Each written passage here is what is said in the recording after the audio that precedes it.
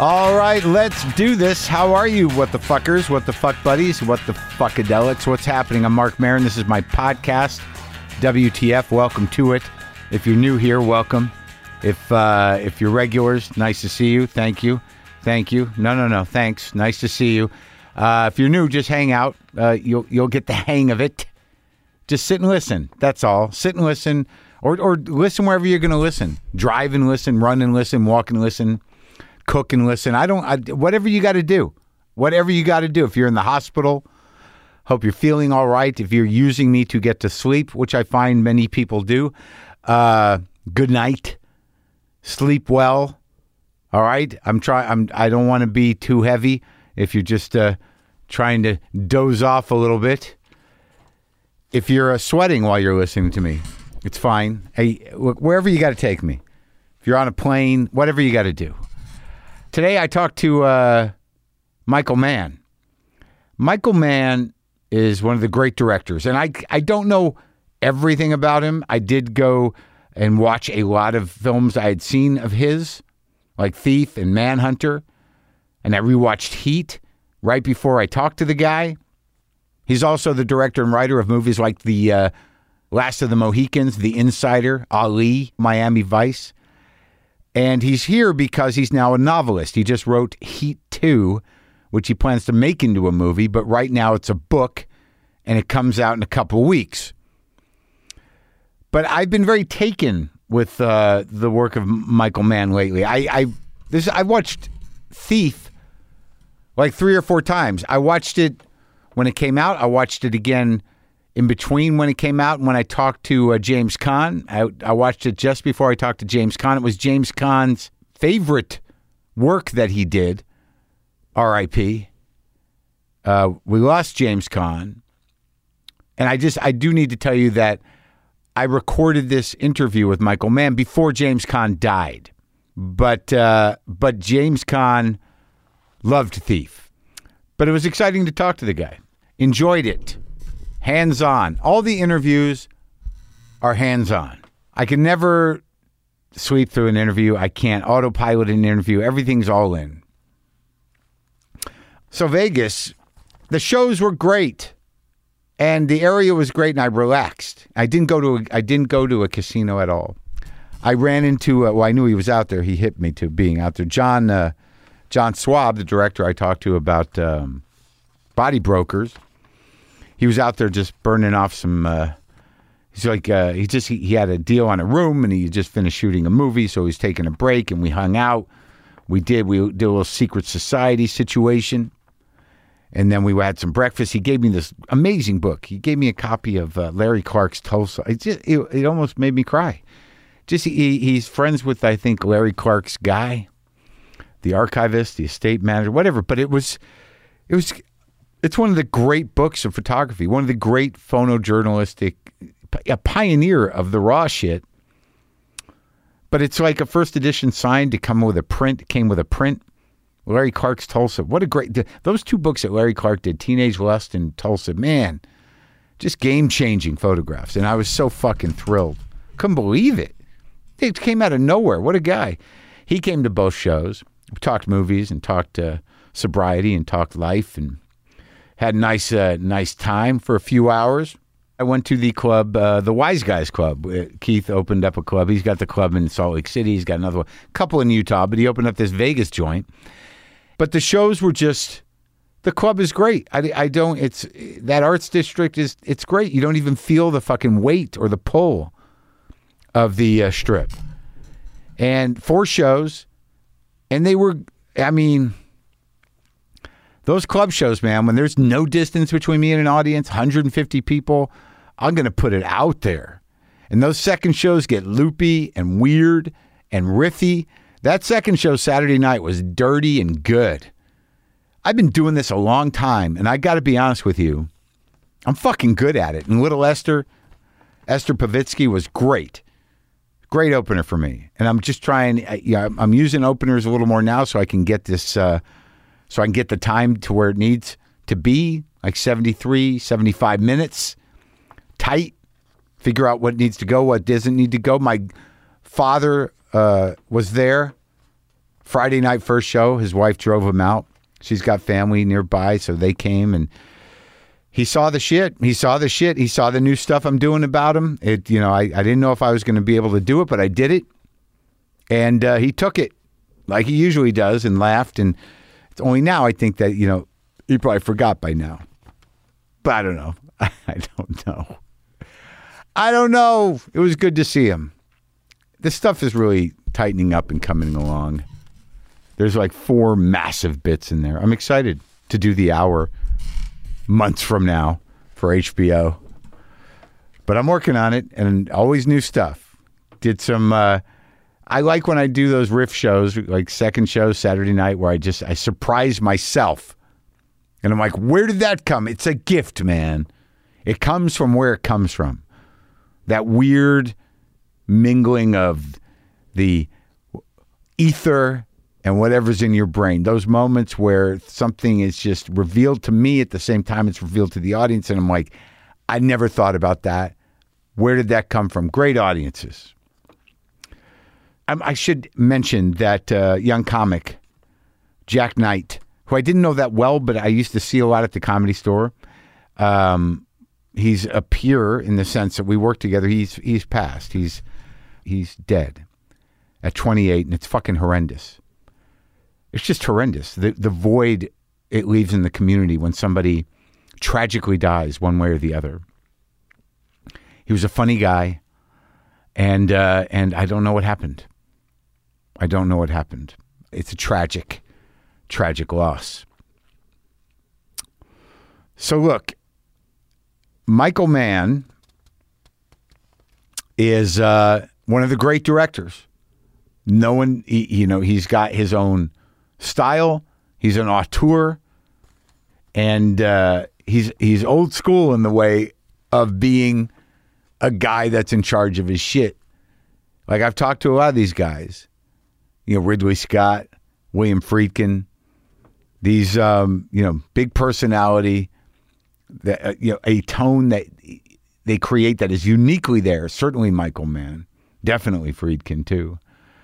But he's here to talk about not only his life and his movies, but this new novel, Heat 2. A novel comes out on August 9th, but you can pre-order it right now. And this is me talking to Michael Mann about a lot of stuff. And again, this was recorded before the passing of James Caan.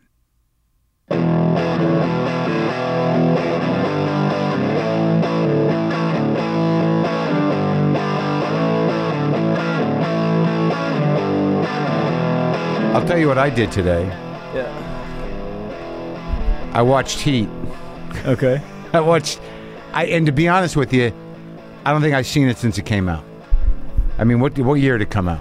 95. I remember that those of us who were into films were so excited that De Niro and Pacino were going to be together. Let me ask you just out of the gate, because I'm curious after watching it. Were they together? Of course. Okay. Because I remember there was a rumor around that they were. No, it's nonsense. It's nonsense, right? Because, I had a third camera. They were shooting a 2-shot, but every time we went to it, the air let out of the balloon. You lost the intimacy. Sure. So therefore, it was just You just kept it going like that. Kept going like that, and not only that, but I shot with 3 cameras simultaneously. Yeah. So if the one camera shooting Al moved this much, you'd see the other camera. Oh, okay. And the reason for that was because I knew these guys were so, that scene is the nexus of everything. Yeah. And we really protected it to make sure it was going to be shot at exactly the right time and how we prepped it.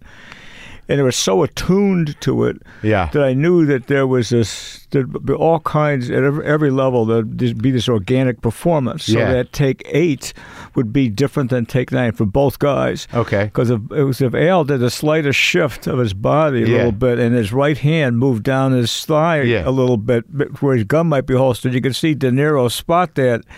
And so every tiny little thing, and as brilliant animals, which we are, we perceive more than we know we perceive. Right. And there's an organic unity. So almost the whole scene is all take 11. No kidding. One take, you know. And De Niro did notice when he moved his hand? Like, in his character, he noticed that. Like, totally. They're so totally in character and so of that moment. And because it's if you imagine how distant they are from each other as opposites. And Pacino knows that there's no point in maintaining his blown surveillance. I've got nothing to lose. Right. While I'm more about him.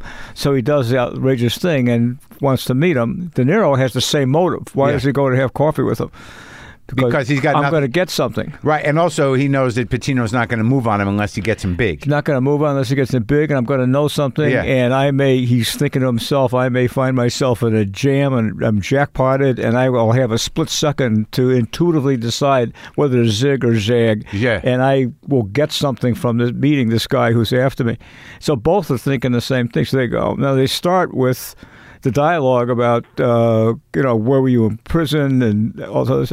By the end of it, they're sharing their dreams in the most intimate moments. Yeah. The way they see the world is the same. Yeah, right. Both know time is short. Both know, like good existentialists in a funny way with a very lowercase e, that use what you build into it. That's what is. That's what reality is. So they're the only two people in the universe of the film who have the same perspective on life. Yeah. Obviously, the Pacino character Hannah has got a compass of sorts. There's objective reality. The sociopath and Macaulay, except for his small group, does not. If you get in his way, if it rains, you get wet. That's his attitude about all life. I'm talking about Macaulay. Yeah. Sure. But I mean, what's interesting though, in that, he's got a moral compass. Pacino does, but it seems like even like going back to Thief, that the sort of bond and the loyalty in the sense of I don't know if it's friendship that thieves have is somewhat of a compass. Oh, that's true. No, within that nuclear family, he's bonded to his crime partners. Yeah. Absolutely. Yeah. And that's why he rescues Shirless, the Val Kilmer character. But both of them see life as transient and momentary, and they're solitary. They're solitude, right? But they're the only characters like that in the film. That's okay. Yeah. Because Sizemore's character is like dug in. He saved his money. He's got he could have a life. Sizemore's Mr. Family Values. Right. And that cut that you made, to the cops at almost the same party. Right. Yeah. To show that, and then, but what I didn't remember, which was most of the movie, and because it's right in my head today. And it's rare that I think this, and obviously he wrote an entire book to sort of do the before and after of that film, was that when he goes back because of that, that flaw of pride to go kill Wango, or what is his name? Waingro. It was satisfying. There's the anti-hero. You're rooting for the bad guy a lot of times. I wouldn't have minded if De Niro lived and got away. I kind of wanted it. Right. But his decision to go shoot that guy like he shot him in the very specific way that he shot him, look at me. And he walked. I felt like that character had done everything he needed to do in his life. 20 minutes earlier in the film, the guy at the beginning of the movie never, ever would have gone to Waingro. Yeah. And the reason he went for Waingro is because he's lost his navigational instrument altogether. But it's ego, right? It's not ego. No? It's that he has he lives by a rigid code of have nothing in your life you can't walk out in 20 seconds flat, no attachments, because and it's a risk versus reward equation. And so he lives in a universe in which there's total causality, and it's totally rigid. And the conceit of the film is that the way you think of the world is the way your fate's going to turn out. Okay. As opposed to like Shirless is postmodernist, and he does all kinds of mistakes, and he still slides. Val Kilmer. Right, Val Kilmer. Not De Niro. De Niro's character, if he deviates from this rigid, almost catechism of how to be, there has to be repercussions. Right. Everything's chaos. And he never would have, when he and Edie drive through the tunnel where the light changes, he never would have been swayed But it's almost like I bared my chest to her. I ripped my heart out of my chest and just said, everything I wanted to do and everything I've been doing this for doesn't mean anything if you're not with me. Yeah. And it's spontaneous, and he wins, and she's going to go with him. Yeah. And so then it's almost like I guess I can be spontaneous. Right. And so that then opens him up. He becomes vulnerable to being turned by emotions and feelings that he wouldn't have been before. So Nate says to him, I know you're not going to, I need to tell you because I'm obligated to. I know you're not going to go for it, but here's where Waingro is. He goes to that tunnel of light, and something comes over him, and he turns off the freeway. Now, we shot that scene, tunnel of light, 3 times. Uh-huh. We completed the night shooting, and I looked at Bob, and he looked at me, and I said, we don't have it. He said, yeah, I know. Went back and did it a second time. And it is only what was in Bob's head played on his face that we knew we didn't get it the first and second time. We did it a third time, and we knew we had it. And were you telling him that? Oh, we're both talking about you and Bob. Yeah, absolutely. Absolutely. I need to see it. We didn't. I said it's not. It's okay, but it's not really there. He says, "Yeah, I know." Yeah, totally. And then we're going to do it again. I mean, he is a spectacular actor to work with, obviously. Right. And but you're saying the reason the character did that was because he had to do it. He didn't. He had to do it because he lost his It's like a boat without a rudder. He lost his navigation by being vulnerable, by letting her in. And he should have let her in. I get it. Yeah. What he's saying is the truth. I mean, these are the contradictions. They're so rich to me, and why I think this is kind of a universe, because this is the contradictions that are in our life. They're both true. Right. It's not contradictory. I mean, it really is that nothing he's after means anything if she's not with him. He said, "My life's, I'm a needle starting at 0 and going the other way." And that's what he decided midway through the movie. I mean, like like he was the guy that said you don't stick with anything you can't leave in 30 seconds. Exactly, and he would after he meets her accidentally in the Broadway deli. Sure. And then he goes home. They have sex. They make love. He leaves a glass of water. He folds a napkin around it the way you do in prison, where everything is kind of this Bonnaroo, kind of thing. And he's going to go away, and he is going to just have the memory of her, and that's it. And he's never going to call her again. Right. Never going to happen, except he's seeing everybody together in the Chinese restaurant. The empty chair moment. And so he weakens, and he calls her. Yeah. She says, "I thought it was only the one night. Not for me, was it?" She says. Yeah. It's a strange turn. It's a strange turn. Yeah.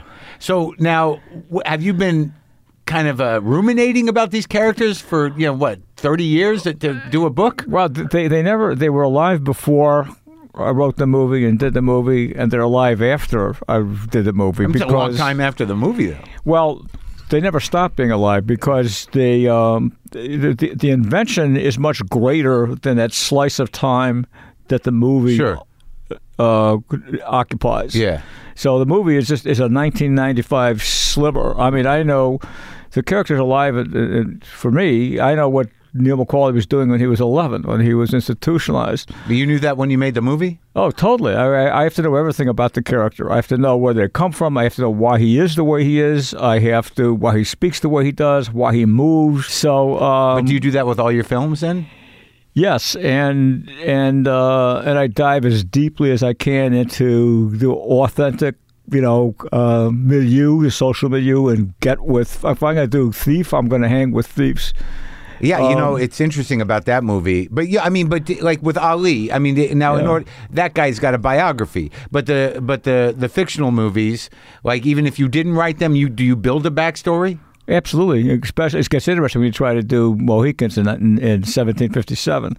So how do you get the same? It's kind of like what I aspire to is kind of a cultural immersion, almost like like a British cultural anthropologist, where you really want to.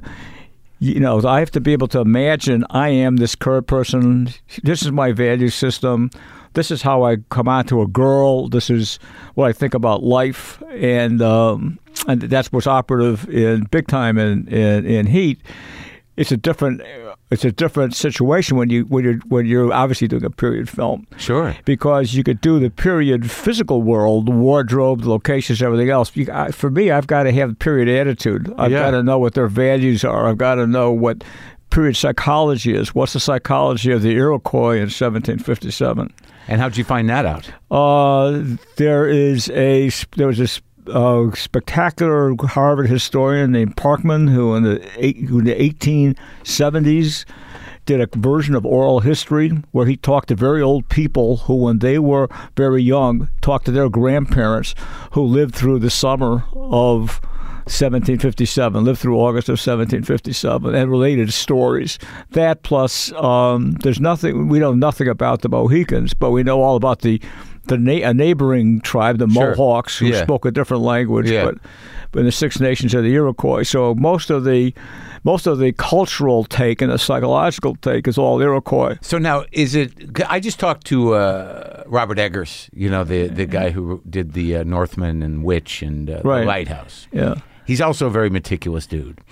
And in The Witch, he made them construct the house of the period, which was pre-colonial America, with only tools that were available at the time. Right. Do you go that deep? Yeah.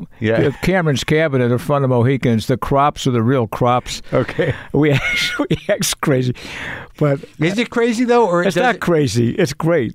I mean, well, why not do it if you can? Yeah. And we needed to grow the crops about 7 weeks. So we found, and there were the actual crops that they would have planted. Yeah. We found some hybrid seeds that were genetically engineered for mountainous environments. We had very short growing seasons, so we grew all of our corn in like 7 or 8 weeks or something. So the whole house was just a real log cabin. We just built a fort for real. The fort was real, and not.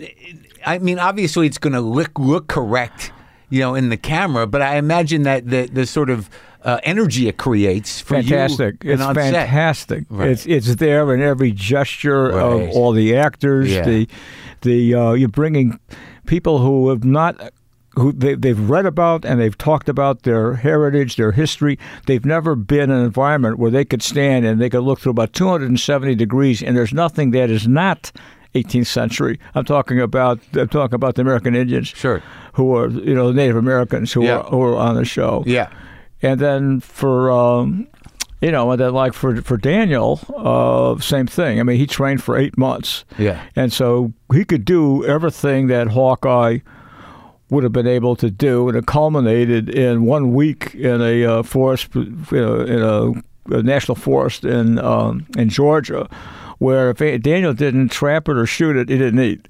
Huh. And it was really land navigation. I mean, that's all of his this thing, stuff, man, right? He'll go deep. Yeah, but the payoff of that is the authenticity. Sure. And it's why sometimes, if you're lucky, these things sustain in memory. They sustain in culture because there's a deep truth-telling resonance to it that I believe audiences are quite brilliant. And they know things they don't even know. There's a truth-telling resonance, I think, that stays with audience, and they stay emotionally hooked in. They like the movie, they like the music, they like this, like that. But it's something deeper than that. It's a truth to it. Yeah, and that's what a human truth that transcends whatever is necessary. So that's why Eggers, you tap in. Yeah, I had my 3-year-old girl. I have 4 daughters, but 3 of them were with me when we were shooting the cabin. And his daddy, do not burn down that cabin. Yeah, sex. Honey, that's the story. Yeah, but you're the boss, Dad. You don't have to burn it down if you don't want to. We want to live here. Oh, they loved it. They loved it. But I mean, going back, is this how long does it take you to prep? Because I know you've done a lot of stuff, but you make very specific choices about the films you do, and it must take forever. Yeah, but it's a great adventure. Sure, that's the whole thing, right? Fabulous adventure. I'm driven by content and creating content. That's it. So I'm not a journeyman director. Right. And so on Mohicans, it was, we were prepping for probably close to a year. For Ali, we prepped for 8-9 months. We'll prep for 11 months on Ali. Same thing. Yeah. And it was, and you could the boldness of that decision for Will to try and be Muhammad Ali is awesome. Yeah, it is and you start analyzing footage of Ali. Yeah, particularly when he's rapping some of his rhyming couplets and stuff. And you see how complex the language is. Sometimes he has 3 different identities. And he's himself, then he's Uncle Remus voice, then he's a different kind of voice. And it's really complex stuff. So to really get that right takes quite a bit. He was great as Ali, I thought. He was terrific. I mean, he was Ali, and it wasn't until about by the way, he boxed every morning, 5 days a week for probably 9 to 10 months. Yeah. And I had Angelo Dundee there. I had everybody. He's still alive, right? Yeah. Really bring in. How about Ali? And Ali was there all the time. Oh, yeah? And during the shooting here as well. He must have loved it. He did, because it was like a time trip. One of his favorite things in life was his bus. He loved driving around in his bus. And we had a bus. And then I had when we were location scouting in 1984 for the Miami Vice pilot, the 5th Street gym was still there, and we had videotaped it. And somebody reminded me, I think in our storage we have video of the actual 5th Street gym, which had subsequently been torn down, and we did. So it's like it's like time travel for him to be able to walk. And how was his brain at that point? His brain was always good. He was the muscles? The Parkinson's affected his speech. Okay. And so people think that because you're speaking that way, perhaps you have Alzheimer's or you're slightly autistic or something. And then the normal human reaction to that is to accept that. It's kind of a bad feedback. And a lot of people with Parkinson's, because people start regarding them a certain way. Like they can't But not understand. Ali. Ali's mind was sharp. Yeah.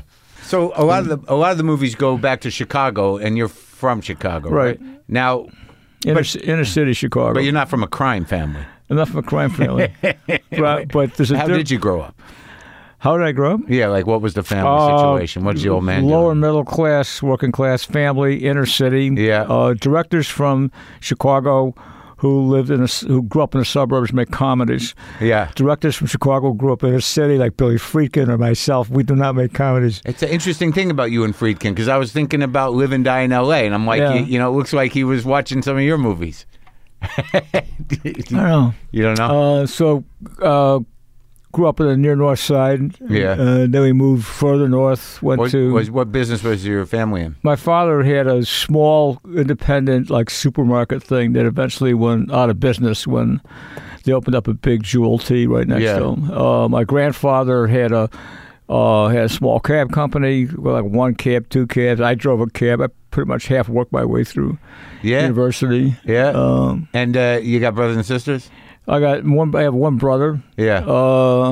My dad was terrific. He died he died too young at 56 when I was about 23. Yeah. And so it was Jewish. Yeah. Yeah. Conservative. No. My father was progressive. My grandmother was very progressive. My grandmother lived through the Russian Revolution. My father volunteered in World War II, saw a lot of combat in the Battle of the Bulge. He was 33 when he went in, and at 33 you didn't have to go in. That's old to go in, But he came to this country when he was 10 and felt patriotic duty to fight. Did you ever talk to him about that? Oh, yeah. Yeah? Yeah. He would talk about it? Yeah, when we went in the 50s, when we went to movies, we'd go to the movies at 10 in the morning on Sunday. Yeah. Because he couldn't be in crowds. They didn't have terms like PTSD. Yeah. PTSD. Like that. But he had it, huh? He had a lot of issues that came from the combat that he saw. And he was wounded, and then went back on the front line, and then it became an MP. Wow. So was that your first movies experiences with your old man? Going to the movies? Those are my first movie experiences, but I had zero interest in cinema. I had no idea at all that I wanted to be a film director. Right, but were movies landing with you? Were you like a big part of your life? Or? Last the Mohicans landed with me when I was 3 or 4 and didn't realize it until 1991. I could not figure out what the hell to do next. And then I said, wait a minute, I've had 2 things rattling around in my brain since I was 3. One is this One is this tragedy of this girl falling off a cliff. I don't know where it comes from. And the second thing is this notion of these spectacular-looking Native Americans with British soldiers in red coat uniforms. I don't know where they came from. Remember, you've been thinking about, seeing the black and white, Last of the Mohicans. It was made in 1936, and you were seeing it probably in 1946 in the basement of a church near where we lived, around Humboldt Park. And you tracked it. You figured it out, though. I said, and then I went to Joe Roth and Roger Birnbaum at Fox, and I said, I got a crazy idea. There hasn't been a period movie in 10 years. Let's make Last of the Mohicans. They said, great idea. Let's do it. It was that difficult. So when did you start taking an interest in movies? Probably I took I was tortured about trying to figure out what to do with my life. Who should I be in this world? What were your options in your mind? In my 20s, and then what were you considering? Everything. Yeah. I was an English lit major, but I took a lot of history courses, a lot of philosophy courses. I took geology courses. Yeah. I wanted to be a psychologist for about 11 minutes. Yeah. And then and I said, okay, I'm going to write. I'm going to be a novelist.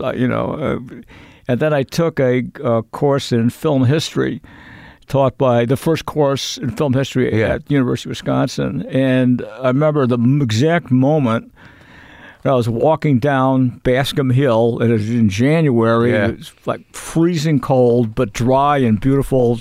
You see every star in the sky. And about 10 at night, it just hit me. You're going to make movies. This is what you're going to do. Huh.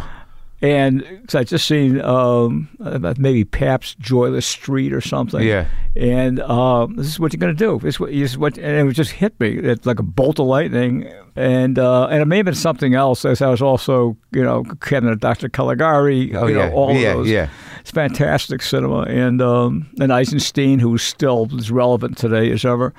And like Potemkin? Potemkin. Yeah. And I'd read Film Form and Film Sense. Sure. His film theory. When you say something like he's relevant today, to this day, what parts of Eisenstein? Well, we're talking about heat, dialectic. Okay, right. Okay. The dialectic, the collision of ideas. The language of film. The language of film, or the language of film narrative, of the whole of the narrative and of the experience on every different level. And because that's exactly what heat is. Heat is all of these points of view crashing together into the end. And when you're with any one character, not only are you emotionally believe in what he wants and emotionally connected to him, you also see the world the way he sees the world. And on top of that, I made fate work for him as a function of his view of the way life is. Right, yeah. And one of the fascinating characters is Scheherles, who doesn't have a view. Right. And is kind of a postmodernist, and then but also a romantic. Slides by. Kinda. He's a romantic. He's screwed up. He Obsessive. Makes mistakes, and he slides. She does that blackjack dealer wave with her hand when she really should let him be captured, because her life and her kid's life is in jeopardy. Yeah. If she doesn't, and then he smiles, and she just gives him a pass. Saves him. So when you decide to do that, you're an undergrad? I was, and that was it. I was my junior year, and then I started looking for I don't know how sound gets on film. I know nothing about this. Yeah. What do you do? Go to film school. What film school? And there was no internet, of course, so you go to the library and look at the syllabus for UCLA. Yeah. And you didn't want to go to UCLA. You didn't want to go to... I didn't know anything. I probably would have been a good place to go. But I was also... Or USC even. Yeah, when you read the syllabus, it felt very dry and technical. Okay. Now Coppola also has said that, who went to USC, that it was dry and technical. Yeah. And so I couldn't. There were only like 3 or 4 film schools in America back then. So where'd you go? London. So you left. London Film School. Yeah, I was also staying out of Vietnam, so it wasn't.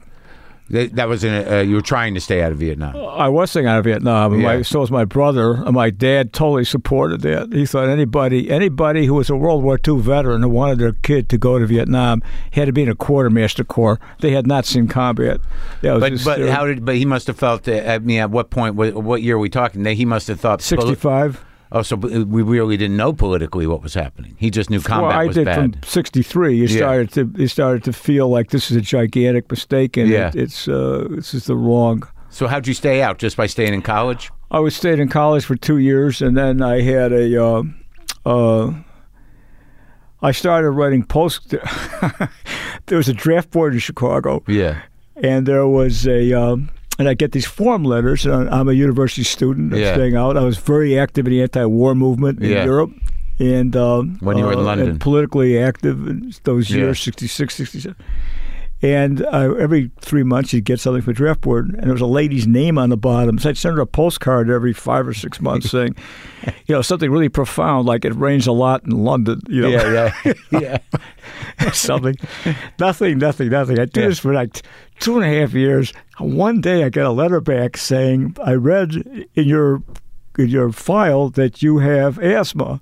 If you can have a doctor say that you still have asthma, you're out. You're 1Y, and so I did, and that was it. You did have asthma. Yeah. So in London, once you decide, because of a couple of movies you saw, that this was your calling, how do you set about modeling a vision for yourself? You make mistakes. It's what you do in film school. You go to film school, and you make and I believe that people should go to film school with a great liberal arts education, which I was fortunate enough to have. And then you go and you make films that are totally embarrassing in and film awful. School. Like short films, you mean? Yes, absolutely. It's symbolic, and you make all those mistakes early on, and you take all those shots. When you left with a liberal arts education, I mean, what were the stories that moved you the most, that were kind of templates for your way of thinking in terms of story?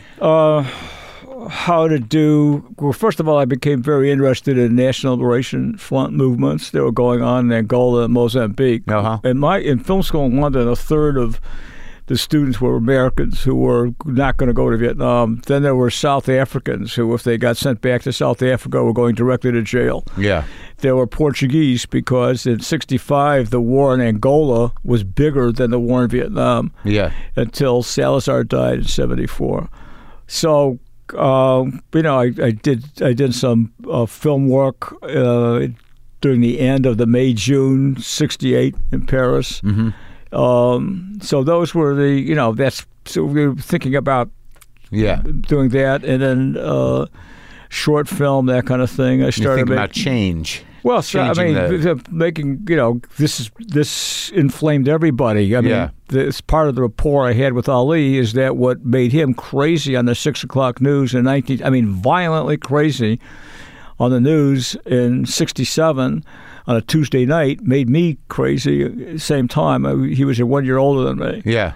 And so there was and he had a very sophisticated understanding of global struggle, because Muhammad Speaks, the Nation of Islam newspaper, the center part of that was all about third world struggles. Yeah.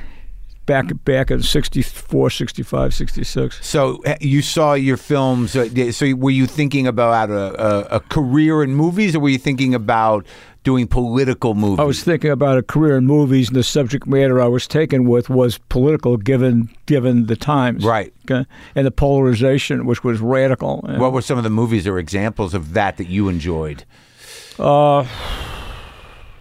Wild Bunch was massively impressive. 67. Oh my God. I just watched that again.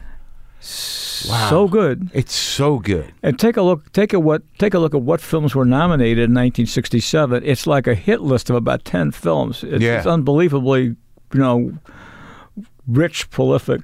What's amazing that always stands out with me when I watch that movie, which I've done several times because I like Peckinpah, is those kids with that scorpion and those ants at the beginning. Right. It's the whole movie. It's the whole movie.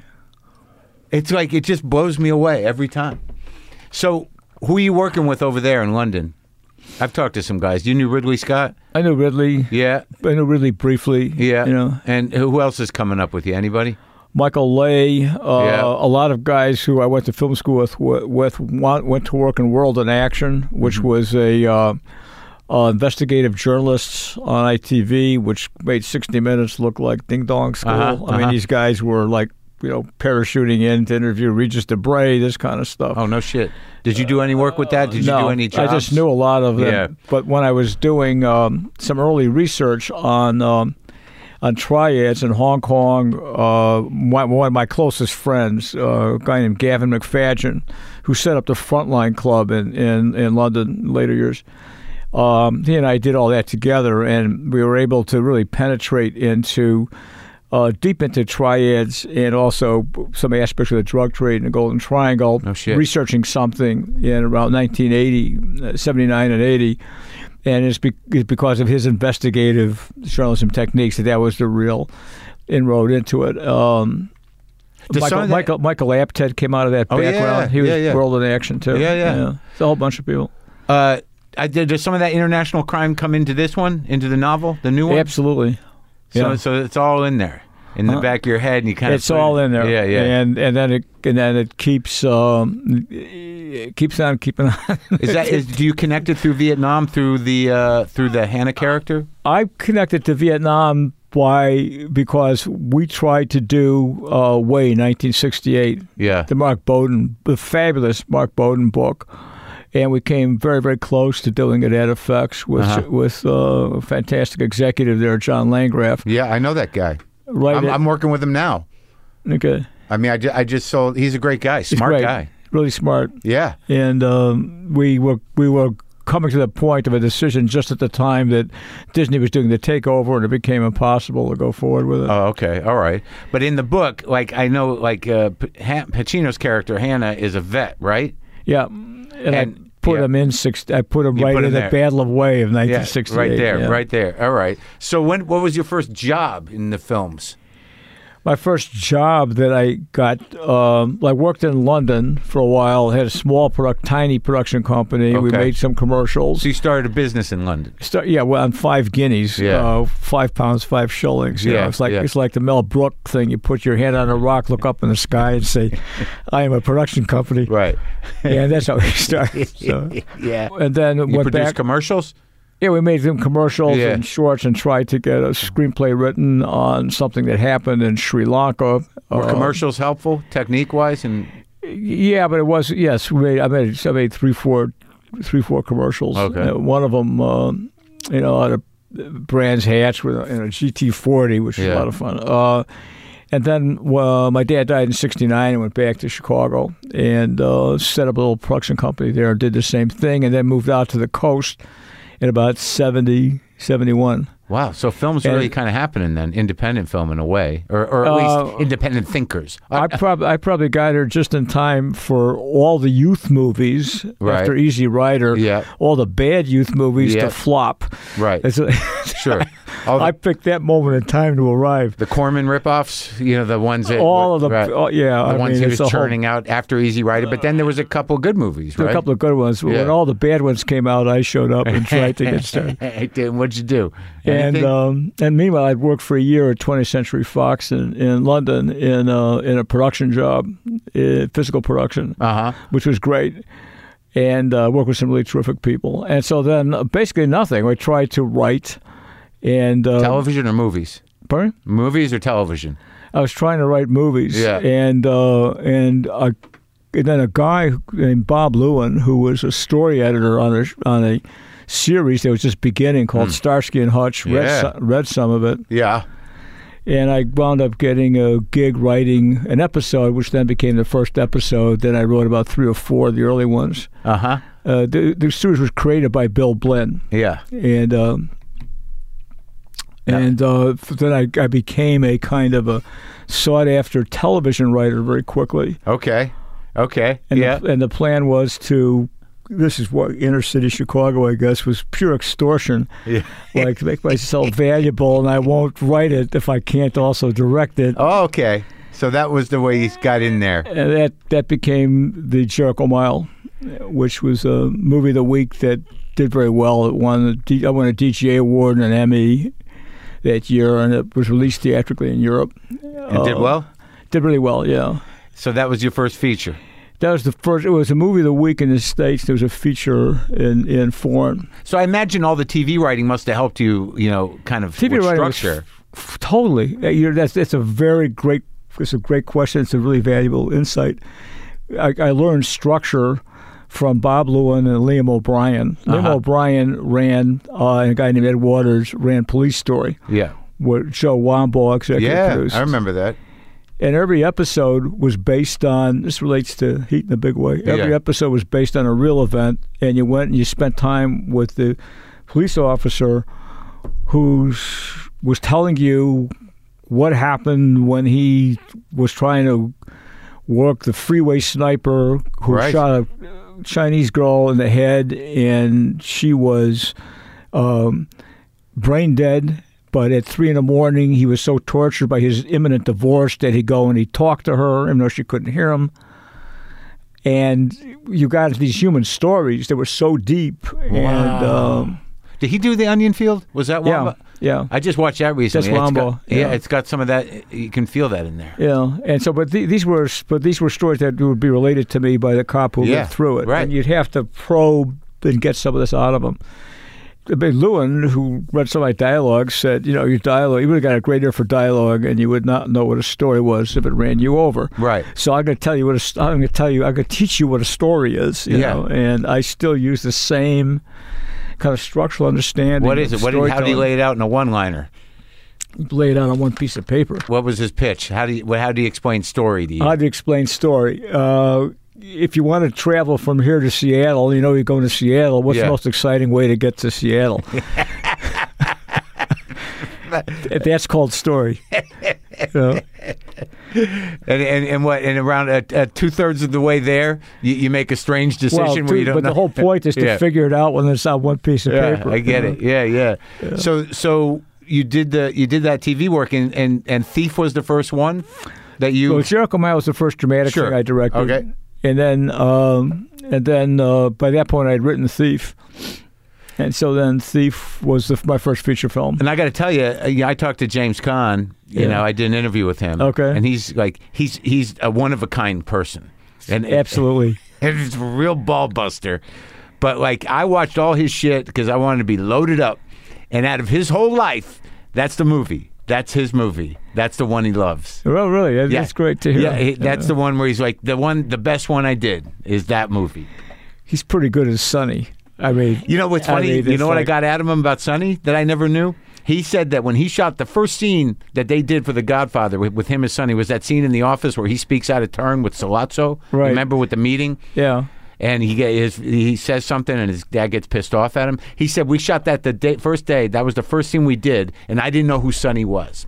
And then he said, but I was hanging around with Don Rickles for some reason. He was running around with Don Rickles, and he's like, the ball buster. That's who Sonny is. Right. So the gearbox, the drive shaft of Sonny was Don Rickles. That makes total sense. It does, right? It makes complete sense. It's crazy.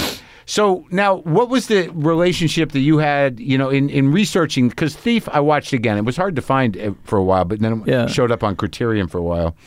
There's something you have around. You made some decisions, because I watched the first episode of Tokyo Vice as well yesterday. In my recollection, there's a tone you create through light, through music, through close-ups, and lighting. It's specifically yours, and it happens immediately, and you know that.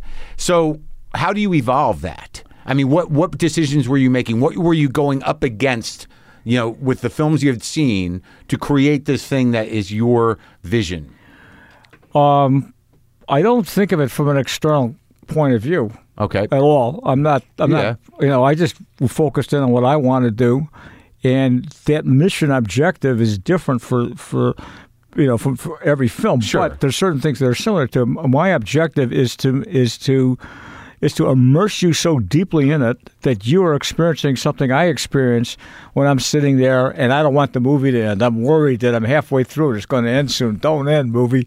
Almost that kind of immersion. That's my ambition, regardless of what the story is. So then that means a whole number that then generates a lot of different, avenues of endeavor. And one is to use all aspects of the medium and use it very aggressively. Mm-hmm.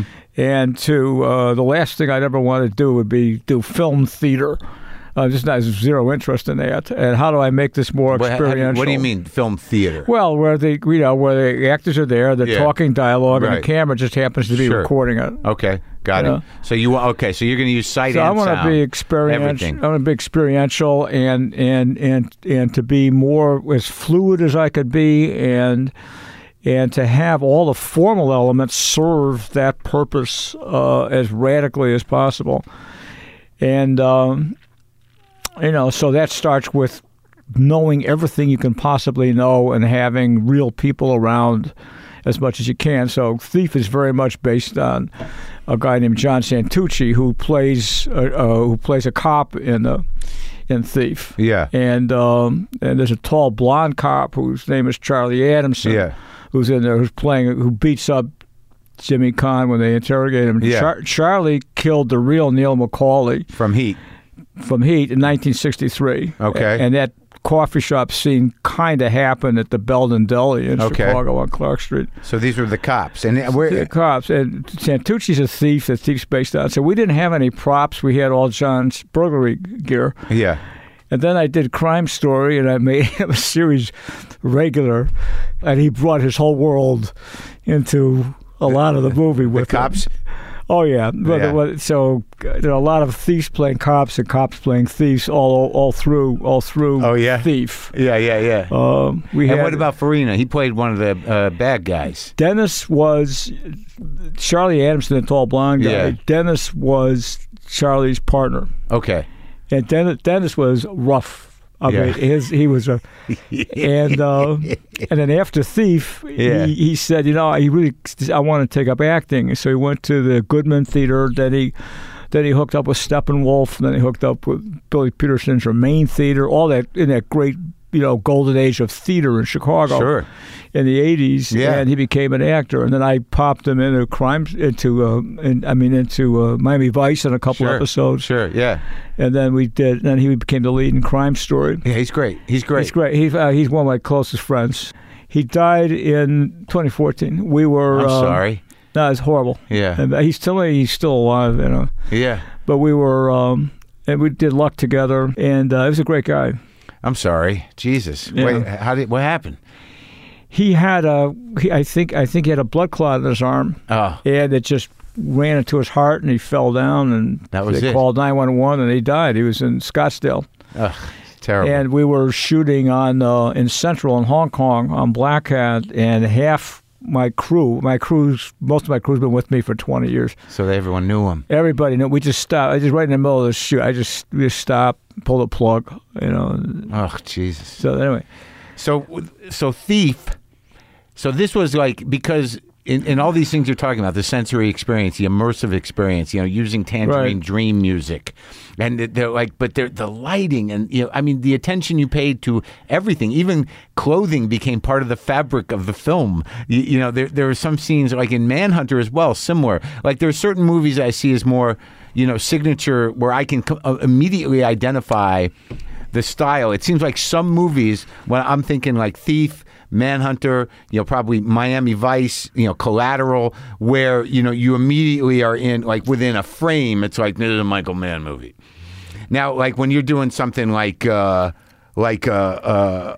Mohicans, do you have to, is there a shift you have to make, or you just apply it to the story? I'm not self-conscious about any of it. Okay. I mean, it just happens. So to me, it's like, what kind of light do I want? I start looking at paintings from the period. Yeah. How do I visualize? First of all, everything's lit by candle. Or if we're doing Public Enemies, what kind of light sources did they have then? What did they have then? Well, they have very dim bulbs. So if you walk down the street, there's a pool of light, and then it's dark, then another pool. And so it has to be different. I'm not self-conscious about, oh, wait a minute, this isn't my signature. I get it. I get it. It's like anybody who's dug into you have a. Yeah, I'm not accusing you of hacking yourself, but your vision is deep enough to where it sort of manifests, and no one else really does it, unless they're ripping you off. Thanks. I don't. But in Thief, when you look back at that movie, what do you think were your biggest successes in putting that thing together? Since it was your first film, like that really stuck with you, where you were like, "Holy shit, this is it." Then there's one dialogue scene between James Caan and Tuesday Weld in the diner. Oh, that's 10 minutes. Yeah, it's a whole reel back when there were reels. Yeah, and that could work. That there was I thought to myself, wow, I'm gonna what if I told this whole story and he told all his life? How do I get all these things about his life into this? Thought, what if he just sits down and tells her? How do I make that happen? Right. And as a writer, I was thinking these things. And that was he had the little vision board too, right? The postcard. Yeah, he's got his montage. Yeah. I had spent significant time at this point in Folsom, so I knew the way these guys thought. And right. I knew the power of the human intellect in captivity. Yeah. With people have relatively strong egos, and the confinement makes them more intellectually aggressive. So the kinds of questions I was asked shooting the Jericho Mile in Folsom were wild. I mean, I had convicts who I had one guy who I said I was casting, and one guy that wanted to be in the film, huge bodybuilder. I want you to have those parts. I said, man, I can't be in your film. And I said, why not? He said, because if I was in your film, I'd be allowing you to appropriate the surplus value of my bad karma. And he wasn't kidding. He had read Marx and Engels, and he was also Buddhist. And, yeah. So really, okay. So, it made sense. There was poetry to it, right? There's poetry to it. And there's a fantastic poet who's still alive. His name is Spoon Jackson. Who wrote a poem that's one of my favorite poems of all time. It says, realness eats raw meat. It does not waver. Yeah. I mean, it's like this really tough perspective, philosophical perspective that you start to have. I think if you're incarcerated and why am I still here? Why don't I just end this? What is existence? What's time? What's life? These guys ask themselves these profound questions. And you use those guys in a lot of movies. I mean, that you use an ex-con character. The ex-con character. And you know that's there at the core of that. Yeah. Yeah, I mean, at the core of it, I'm sure it's probably there too in Heat. It's the same questions I ask myself. How ought I to live? What is, it's the same question we're all asking ourselves. I know. I wrote on a Post-it today because of where I'm at in my life, and I just talked to Tony Hawk, the skateboarder, who's still skateboarding at 53. I know. I just saw the documentary. I talked to him today. Yeah. And I'm talking to you, and what I wrote down from Heat was Sizemore saying, for me, the action is the juice. Yeah. That's it, right? Yeah. But there's got to be more than that. But there's true. That's the guy you've got as the family man. Mr. Family Values, right? Yeah. But his family, your family, he would hold as a hostage. Sure. But the action is the juice. He's the guy that could have, but he's the one guy that took care of everything so he could leave. But he didn't get to leave. He didn't leave. But he also is pointed that he picks up as body armor a little kid. Right. Yeah. Oh, that's right. Yeah, that's true. Obviously, it's quite intentional. So I'll go wherever you go to De Niro, but I'll take that kid to protect myself. That's got nothing to do with this family. Exactly. Huh. Yeah. So when you do, like I said, I watched Manhunter too. Now these leading guys, you seem to get right at their peak. Like Caan, amazing. Peterson was amazing. Yeah. An interesting actor. Right? Billy, yeah. Wow. Yeah. I mean, that was... Yeah, he's a bartender in Thief, by the way. Oh, okay. When Jimmy Caan rips Tuesday Weld out of the restaurant. Yeah. Oh, he's there. He throws in a car. Billy Peterson's the bartender that he pushes out of the way. Yeah, so he's a Chicago guy, so you knew him from back. You saw him do theater, probably. No, I didn't. I just cast him in Thief. And now, when you do something like The Insider, all you're thinking about is that story. Totally. Yeah. And how lethal these forces are, truly lethal and dramatic, and how do you represent it with people talking in rooms? For 2 hours and 45 minutes. Great movie. And and as I knew, Lowell Bergman, was a friend when this was happening. We were developing something else we were developing something on an arms merchant named Sarkeesian. Mm-hmm. And while this was going on to Lowell, and I was one of a half dozen people he talked to, I knew all about the tobacco thing. Yeah. He'd say, "You never guess what happened to me today. Don Hewitt walked by like I didn't exist," and when he was being ostracized at 60 Minutes, yeah. and then I saw the expurgated version of the show of his about Jeffrey Wigand, and I called Lowell afterwards, and we started talking. I said, forget Sarkeesian, what you're living through, defending a guy that you don't particularly like, who's doing what he's doing for all the wrong reasons, which makes it a more pure act in a Kantian sense of that it's your actions that count, not your intention. Right. And so it's the purest form of the act because he's not motivated for any good reason, and he's not very pleasant. Yeah. And you don't like him, and you're putting everything on the line to defend him. Yeah. To me, that's the story. That's the story. And that's and also revealing that kind of that corporate, soulless corporate power, right? Right. Now the explanation of tortious interference, and Mike Wallace says, "You mean the truer it is, the worse it gets?" And she's absolutely, the truer it is, the worse it gets.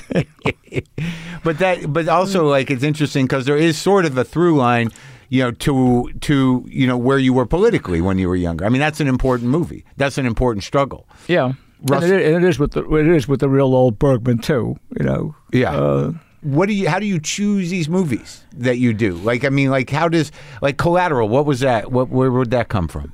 Collateral came from do I choose them or do they choose me? That's the rest. Okay. Collateral came from having done Last of the Mohicans and, Last of the Mohicans, Insider, and Ali, and they're all massive pictures physically, which I love, but in terms of huge stories with lots of moving parts, they're very symphonic and orchestral, and you really have to get all right. And so the notion of doing a movie that took place in one night that was like a gem, it's there's all about the refractions where you have these two characters and each is the agent of the other's realization. Yeah. Jamie Foxx's character gets liberated from his J. Alfred Prufrock stories he's telling himself by what this killer's talking about, and then towards the end of it, Jamie Foxx's character becomes the agent of actually landing something on Tom Cruise that some standard parts of human beings are missing in you. And really, Yeah. And so anyway, so that kind of like a gem-like thing was very, very attractive to me. So then I decided not to do Aviator, which was yet another big movie. Scorsese ended up doing. And I said, okay, if there's one of two directors will do it, I'll produce it and they'll do it. Otherwise, I'll just hold on to it. And so I went to Marty. Interesting. So what was it about Aviator? It's the same story. To me, it was the same story as Ali. It's a story about a man if you said, what is the central conflict? And in 25 words or less, and you're only allowed to say one thing. Yeah. And in Ali, it's a man struggling with himself. Yeah. And with you, what John Logan, who's a fantastic writer, and I invented for how to tell that story was not some long linear biopic, but that it's Howard Hughes fighting his own mental illness. That's the villain. That's the antagonist, is his mental illness. And in the end, his mental illness wins. And in Ali, it's who shall I be? Who should I make myself into in this world? Because I represent so much to Black Americans, and then he comes to it. I also represent so much to everybody rising up from below. That's why it ends with the rumble in the jungle. Right. And so it's the function of representing something and being motivational. That's something Ali was always conscious of and wanted to design it. And he was on a voyage of discovery. Yeah. And a brilliant, brilliant guy. So with The Aviator, what you chose not to do it because you felt like you had made a similar movie? I couldn't figure out why it felt to me like it was I'm telling the same story. Okay.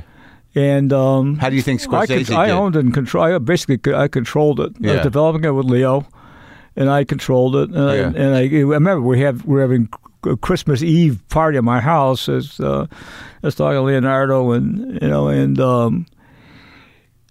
I was, I should go do it now. There's something was holding me back. And how do you feel Scorsese did with it? I did great. Yeah, I really did great. Is that where that relationship began with him and Leo, or was that after Gangs of New York? I can't remember. Is that where the relationship with him and Leonardo started? Because I can't remember when Gangs of New York was made. I just know he's done several movies with Leonardo. No, he's done several movies with him. No, I think their relationship precedes that. Oh, it precedes it. Yeah.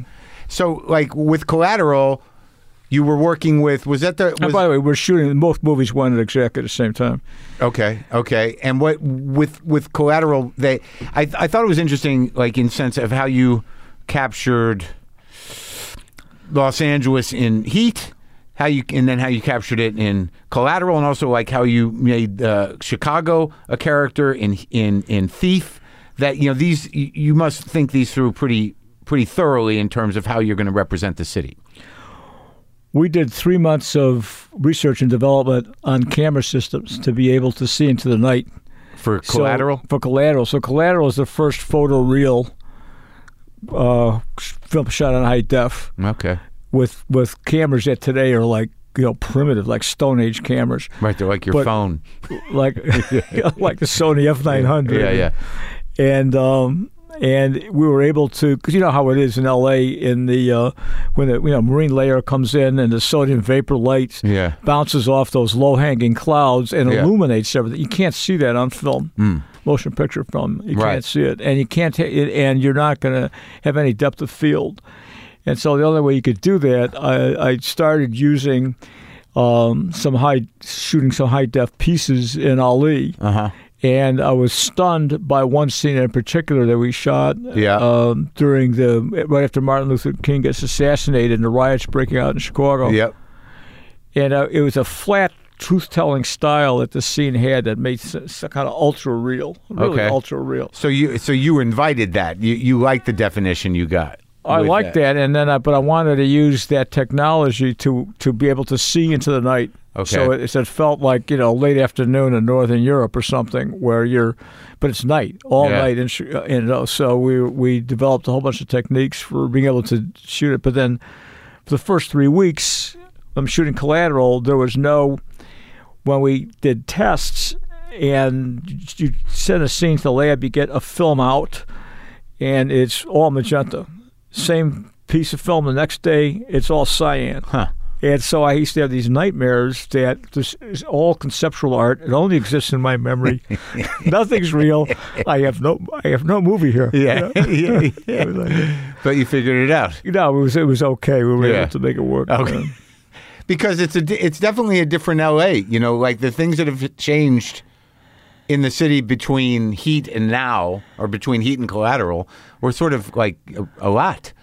Because I wasn't LA like downtown starting to turn around, wasn't it? Downtown was starting to turn around, but in Heat and also in Collateral, in advance of Heat, I was out there usually one night on the weekend with a guy who was a commander at LAPD. He was in plain clothes, and we would just answer radio calls till about 2-3 in the morning for 6 months, and that's how I really learned the city. And so that brings you into the Caribbean section of South Central, that brings you into Samoan areas of San Pedro, into interesting bars and discos that are everybody's from Sinaloa. It's so you really you're outside this self-imposed entertainment industry ghetto, right, into the real LA, which is very fragmented and spread out.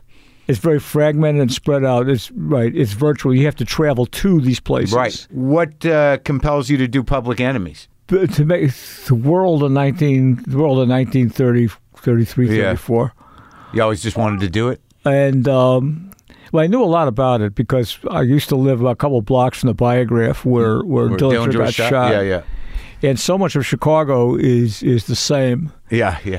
And and what the world was. And and the more I read the nonfiction book, Public Enemies, I realized this was Hoover was an evil genius. This was such a turning point in history that it became very, very dramatic. The first true interstate, the Lincoln Highway, dates to 1926 or 1927 or 1933.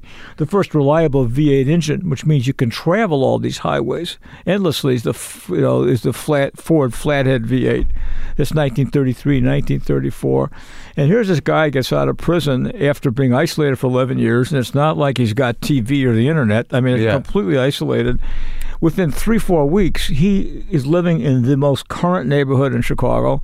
He knows everything about everything, and there's just and he keeps, and no one can lay a glove on him. He's grabbing more headlines than the President of the United States nationally, and there's no end game. Yeah, right. What are you doing, you know? And you like that. And then so much of it was tactile for us. We were able to get so close to it. I said, little Bohemia, where that big shootout happens, that can't still be around. Just call up, and sure enough, it's still around. Well, have they remodeled it? No, they haven't remodeled it. Wow. What about his room? Totally unchanged, and they left the bullet holes in the wall. No shit. Well, let's go shoot there. Well, they said, well, it's going to be very expensive to rent this. How much? Maybe $2,000 a week, you know.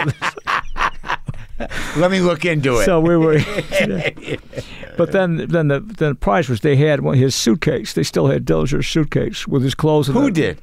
The little Bohemian Lodge. That's crazy. And we bonded it and sent it, and so Johnny was able to put on his underwear and his pants. Get the fuck, really? Really. And you don't know. When you want to know something about another guy, another character, what kind of socks does he buy? What does he buy? Something with a little pattern, solid socks, Argyle's. You know, that's what tells you about somebody. He got if all you're the a guy, answers. you know about another guy. He got all the answers. A lot of the answers about. Wow, that's crazy. And the Miami Vice movie. Now I guess I was misinformed. Now what? You didn't have anything to do. The TV show was that it wasn't created by you, or no, I didn't create it. The creator is the guy who wrote it. Yeah, Tony Yerkovich created Miami Vice. It was called Gold Coast. Yeah, and I talked with Tony. We changed the title to Miami Vice. And you were just a producer on it originally? I was executive producer, but that's becoming kind of like the executive director. Sure, because we did 22 hours a season, and then Tony was on it for about the first 16 episodes. Okay. And then, so I was, casting it and hiring the directors and doing the music and picking locations and basically bringing my feature film crew into TV. And TV was a very moribund medium at that moment in time. It was very conventional, and it had an inferiority complex. And why should it not just be 1 hour of cinematic? Sure. The same way as I'd shoot a movie. So you brought the immersive element. More than that, we're gonna make a 1 hour movie the same way we'd make a 2 hour movie, and keep doing it that way until somebody makes a stop. And no one did. No one did. And so we're the first stereo show and breaking new music, and before FM in some cases. Sure. And so the movie was sort of an homage to reminder. The movie was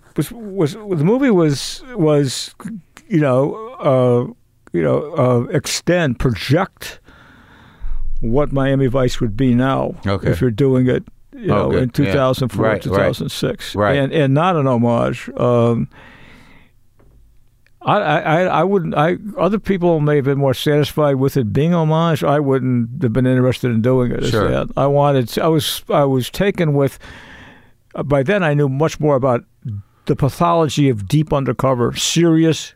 I know a lot of guys who do unbelievable stuff in DEA, and particularly the DEA Special Operations Division, which does narco-terrorism and pulling off wild stuff like Victor Boot and these other people get apprehended when those operations are unbelievably complex. And the undercover work they do, where they convince a Manzur Alcazar or Victor Boot that they really are buying, that they really are the FARC, and they really want to buy arms.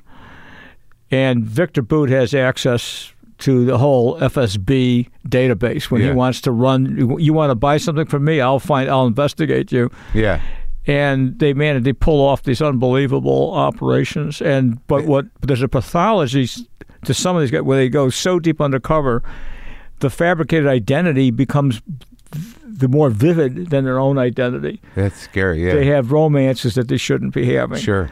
They start, it starts to become, which way is up. Donnie Brasco was good. Kind of Donnie Brasco. That was pretty good with that. But I've talked to a lot of guys who've lived through that for real. I knew one guy in particular who did not end well for him. So that was where, that's what's happening to Crockett, Right. And then it's supposed to end. The whole ending was a bit different. It's supposed to happen in Ciudad del Este, in the the Triple Frontier, where Paraguay, Brazil, and Argentina meet. It's a free trade zone with Syrian and Taiwanese and South American, very, very sophisticated, transnational organized criminal operations operate basically freely. Right. And that's where you wanted to end it? And that's where I wanted to end it. We wound up shooting there for about 3 days, but that place plays a major role in the book. Oh, yeah? Yeah. You're fascinated with that place? I was fascinated with, because it's crazy. I mean, I had an assistant who was Taiwanese. She was getting her business master's at London School of Economics, spoke like 5 languages. I was coming back to go join the family business, which was counterfeiting software. And that's what they did. Yeah. And a huge operation. Wow. And so that's a big part of the new novel. That's one big part of it. Yeah. It also moves into Southeast Asia. So Chris Shiherlis evolves. The novel begins one day after the end of the movie. Okay. And Chris Shiherlis is wounded. He's the last survivor. He's half delirious on drugs. Yeah. Nate John Voight's trying to get him out. And he becomes aware that Charlene betrayed him and that Neil's dead. Yeah. And he's got to get out of L.A. And then it jumps back to 1988 when Neil's alive, obviously, and the Val Kilmer character and that whole crew are going to burglarize a bank vault at night. Hannah happens to be a cop in a quasi-corrupt Chicago police department chasing a home invader. And so all these stories begin in 88, and then it moves back, and it moves from there. It takes some things that happen in Mexicali. So it sounds almost like that you couldn't do it the same way in a movie. This is a book, but it's also going to be a very large movie. It's going to be a large movie? Yeah. Okay. Oh, yeah. Is that already underway? Yes. Well, that's exciting. I can't talk about it, but yes. Yeah. Okay, because I was wondering if it was in place of... No, it's. I always wanted to do this book. Yeah, I always wanted to explore the early life of these guys. Yeah, and then also to project, to find a way to bring the past into the present, and the present being about 2002, 7 years after the events of Heat the movie. So how do you how do you cast that if you're going to do a film? Very, very large ways. Yeah. Yeah. Because the casting, how did you get Tom Cruise to play against type like that? He just wanted to work with he you? loved the idea. He loved it? He loved the idea. Yeah. And he's fantastic. Great. His dialogue in the back of that cab is just still cracks me up. Yeah.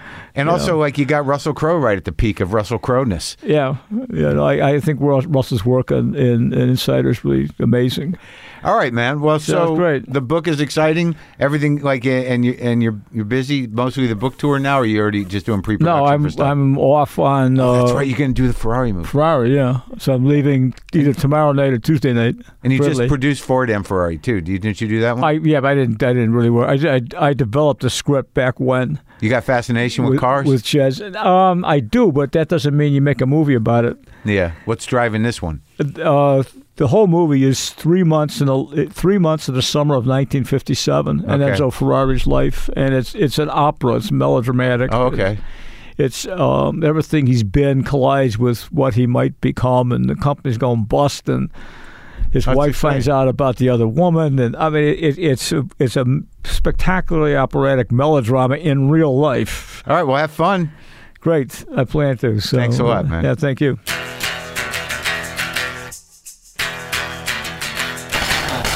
That guy's a guy, man. That guy is a director guy. Heat 2, a novel, comes out August 9th. What an amazing talk with Michael Mann. You can pre-order it now wherever you get your books, so you're one of the first ones to have it. And just hang out a minute. Can you hang out? Hang out a minute. So, Nikki Glaser is back on the show on Thursday. Why? Well, we're starting to do that a little more, especially with people I know, especially with people who it's been a long time since I talked to, especially with people I want to talk to about other things maybe. And Nikki, has got some things going on. She's got a special out there now. She's got a show, a funny fucking, it's some sort of, fuckboy show. I don't know. But Nikki Glaser, and it got filthy very quickly, and it got pretty raw and pretty real pretty quickly. So, and I like her. So we hung out. I'll be at Just for Laughs in Montreal for my gala on Saturday, July 30th. I'll also be doing solo shows up there on July 28th and 29th. In August, I'll be in Columbus, Ohio at the Southern Theater on August 4th. Indianapolis, Indiana, I'm at the Old National Center on August 5th. Louisville, Kentucky at the Baumhard Theater, August 6th. Then I'm back at Dynasty Typewriter in LA on August 14th. Lincoln, Nebraska at the Rococo Theater on August 18th. Des Moines, Iowa at the Hoyt Sherman Place on August 19th. And Iowa City, Iowa at the Englert Theater on August 20th. Then in September, I'm in Tucson, Arizona, Phoenix, Arizona, Boulder, Colorado, and Toronto, Ontario, Canada. In October, I'm in London, England, and Dublin, Ireland. Go to WTFpod.com/tour for all dates and ticket info. Man, 4 club shows in Vegas. Brainbenders, the real work. Exhausted after that, sweaty, 116 degrees out there. Definitely fuck you weather. Who's saying the fuck you? I don't know. Pick your God. Let's get out there on this desert guitar. Let's get out there a little bit. Let's find it. Find it with a little bounce, a little echo.